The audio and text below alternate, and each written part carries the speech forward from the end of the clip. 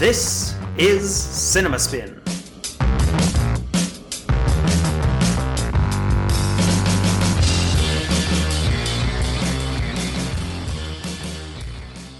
Hello, everybody. I am Matt. I'm Jason. And welcome to a brand new episode of Cinema Spin, our fourth and what we believe is our last film in this series, looking at the films of the 1980s nuclear panic. And our film tonight is Testament from 1983. Testament, while starting as a project for the PBS American Playhouse, instead received a theatrical release in the USA. While offering yet another dour take on what life after a nuclear attack might look like, it differs from the others we have watched by definitely feeling more polished, I guess is the word I'm looking for. It lacks that made-for-TV feel that the other films certainly had for me, I thought. This time the story is told, for the most part, through the eyes of a single family living in a small town that surrounds the greater San Francisco metro area. In particular, the film is framed around the viewpoint of the mother of the family, played by actress Jane Alexander. Alexander's role here carries a lot of the emotional weight of the film, and she was nominated for Best Actress at that year's Oscars. As the audience, we watch the family live out their daily lives, both good and bad, until the inevitable attack happens. It is at this point where the film differs itself from something like The Day After or Threads. The area this film takes place in is mostly sheltered from any type of blast damage here. The trials that the town must face are more related to food shortages, sicknesses from nuclear fallout radiation, and being cut off from news and help from the outside world. Don't worry, there's still plenty of sadness and misery to go around.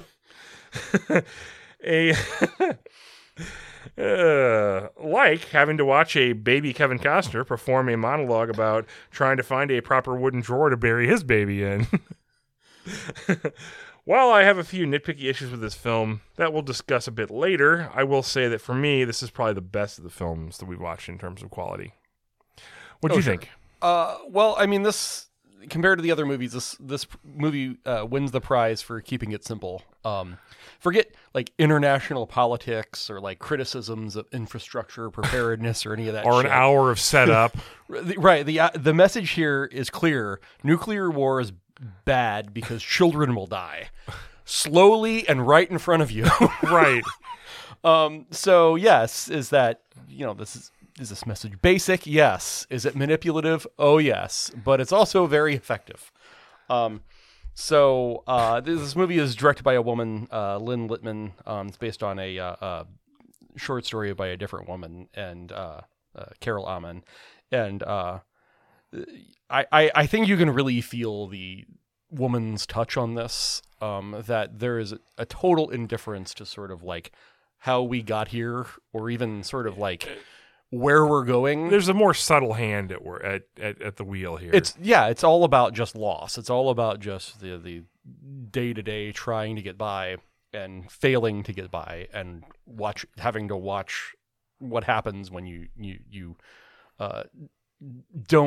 when you aren't properly prepared, right? Right. Yeah.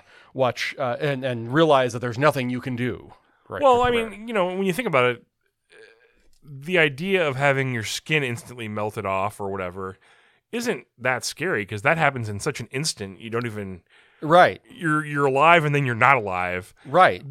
Living through this, to watch your family members and maybe yourself slowly get sick over time, right, is a little more of a kind of thing that people can identify with in a way, Yeah, definitely. And it's way more horrible. There's a scene in this where little Lucas Haas dies, right? That is yeah.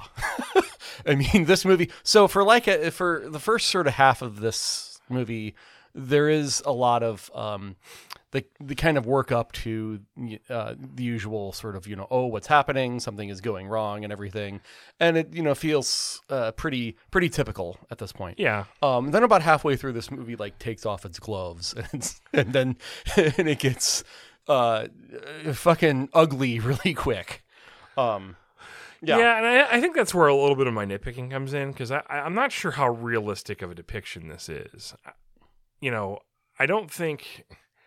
they're close enough to the blast that there's a tremendous flash, but yet there's zero kind of, damage in terms of like a well, what's the word? The wake, debris a wake or of anything. Yeah, the blast, which right. at some point that blast is the wake's going to dissipate. Yeah, but I wonder that far out is the radiation going to be that fatal? Because if you're out of the immediate fallout, supposedly like 2 days later, it's down to like 1% of it was after the blast. Maybe. And this radiation is not, giving people cancer that they die from 25 years later.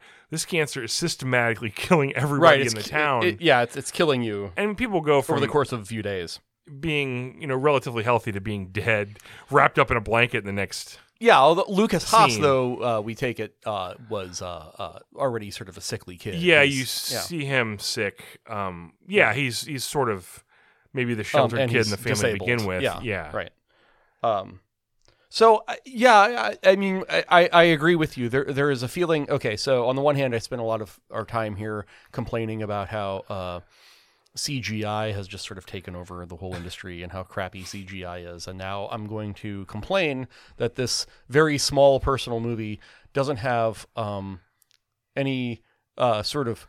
It doesn't have a depiction of the nuclear blast. It doesn't have any depictions of large crowds of people like storming the Walmart or anything. And okay, fine, I understand that this is small budget and this is before the era when you can just put that in a computer. But at the same time, it makes this movie feel kind of artificially small. I couldn't. In a way, there's something interesting about it because it's almost like. If the fallout happened in like a laboratory, because this area that this is in is so kind of like cut off from the rest of the, it's like it's like its own little bottle under a dome. Yeah, see, that's the thing. I never really felt just how cut off this was, because you can apparently is I guess a bedroom community or like a suburb, because apparently you can just drive into the city, right? So, and it always, I mean, what they show on screen always kind of looks like a suburb. So but at the same time, they're kind of going for a small town. If they hit, feel. I'm not super familiar with the geography of the San Francisco area. If they hit downtown San Francisco with a bomb, would the mountains shield some of the areas from the blast? I mean, the mountains are somewhat close, right? No, not that close. You don't see hills in the background like LA or whatever? Much further in the background than Los Angeles. I mean, the hills would help, but by the time you get to the mountain, I think you probably have to drive. I think you have to drive for a while to get to mountains from San Francisco. Okay. To the south south and east anyway. So yeah, I think I was kind of in my head. I kind of thought it, put it in terms of like our area.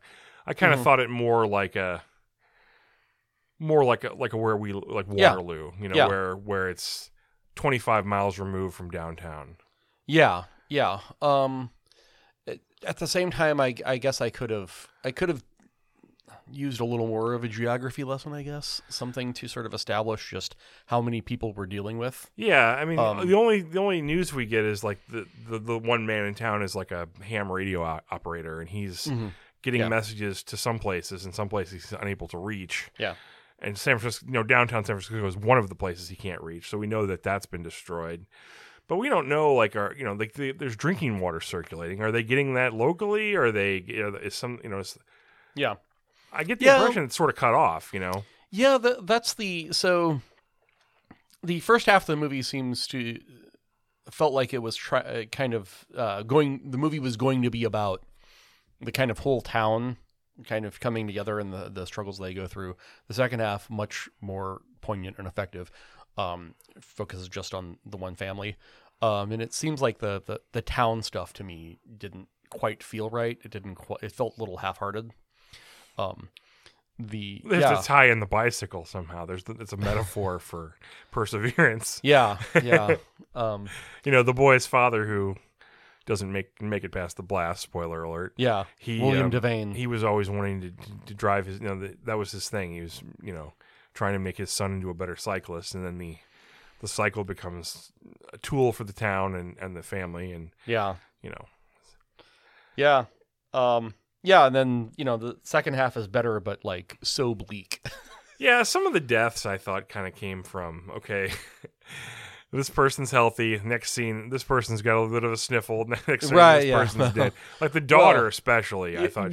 Yeah. At the same time, it's sort of effective because it's so arbitrary. It's like, yeah, she's just gone, and also then it sort of like, it becomes then kind of like this sort of existential statement on just the nature of forget about the nuclear war. Like anybody, here, even without a nuclear war, anybody can just disappear at any moment, So, this is definitely the most effective of the movies we've watched in the series. Agreed. Not without its flaws. No, it does feel small. It feels like some of the reasons some of those things are there is budgetary. Well, definitely. Don't get me. Yeah, and you have to cut it some slack on that. It's just we're so used to these big CGI establishing shots. That it's rotted my brain. Yes. So I mean, yeah. This movie is maudlin and it's manipulative. Don't get me wrong. But it's effective in its manipulation. Yeah, I would agree with that. I mean, you can't go wrong with killing children, right? In terms of like evoking emotion. It's always a good emotional beat if you want to if you're going for something in particular. Right.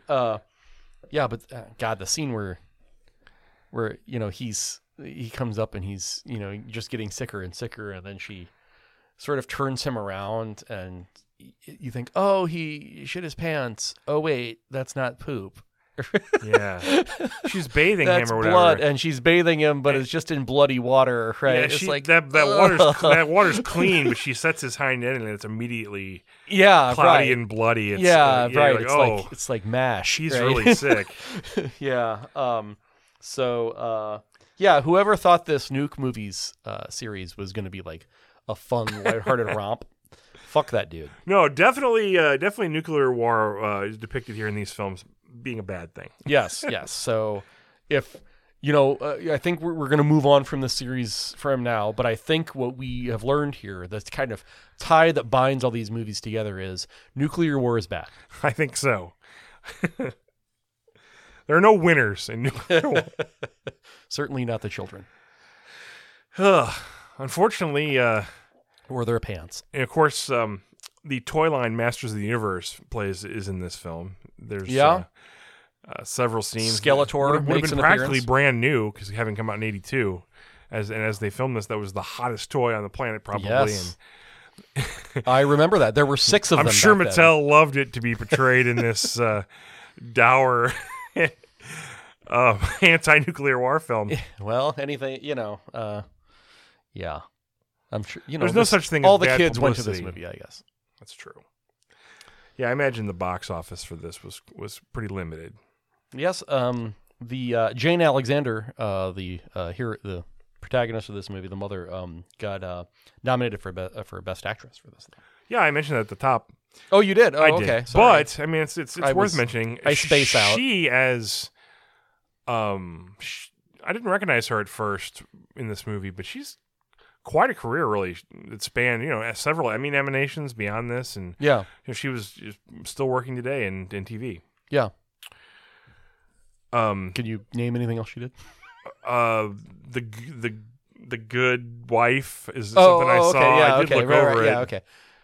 Lots of stuff. I didn't mean to challenge you. She's in it for a couple, where she does like a guest spot for a couple episodes or something. Yeah, like she's that. on like an episode. Yeah. Yeah, I don't think it's that's typical churn and burn kind of actor who. The kind of people who the strike is for probably now, right? not the Kevin Costner's who I did mention earlier, but is this his first film? Because it's very early Kevin Costner. Yeah, it's Rebecca De Mornay is his wife, right? So yeah, once they leave, that's when things really get ugly. Yes. So was this his first movie? I think was. This before or after the big he was chopped out of the Big Chill. I think right about the same time. Yeah, right around the same time. So, All right. Well, I guess that's going to do it for this movie, Testament, and it's going to do it for the series, we think. Yep. We could follow up if a movie comes up we think needs to be added on to this. Hey, we're freewheeling. We can do whatever the hell we want. Anything we want. But as for now, I think we've like I said, the big conclusion is here: nuclear war bad. Mm-hmm. I was sort of, I think I mentioned this off air, but I was sort of thinking we might run into something with like a more hopeful take. Yeah. I don't know what the hell that would be. I don't even know what shape or form that would take. But I just was thinking that there might be, is there a movie where it almost comes to, and then they stand down? War games. Right, but that's more. That's kind of an AI movie to me. Yeah. But I mean, it definitely fits this to a bill. Yeah, it's definitely about the anxieties of Certainly. possibility of nuclear war. Maybe I don't know. Maybe if we explore more mainstream movies of this time, or more about the brinksmanship. The thing about war games, and I may be wrong. Does anybody outside that bunker know about what's going on? I don't think so. I don't outside of NORAD. Right? I don't think the populace knows anything. Good question. Hackers. But yeah, right. that would be an interesting movie to revisit, to look back on, like, its attitude towards technology. Yeah, that's true. Forget just the fact that this machine with probably like a whole meg of memory. It's like a speak and spell, right? Exactly. Right. Is going to gain sentience, right? But just to look back on, because that has a lot of the early sort of hacker stuff, and there's like, that was the first time I ever saw a modem. Right? Yeah. It's like, what is this modem thing? Right? Well, I can tell you this right now. Judging it, comparing it to a movie that I definitely hate with a passion, The Net, which was an early movie that came out in the internet era. Right. That movie with the woman from The Bus. With the woman from The Bus, yes, Sandra Bullock. She being an internet expert, can do anything with the internet that she wants. Of course. Things that still aren't possible 25 years later. And that movie's magic. Ridiculous, and I think War Games is definitely more realistic with its computing stuff than it is. Anyway, thanks for joining us on this final episode of our look into the nuclear films of the 1980s. Thanks for listening, and bye for now. Bye.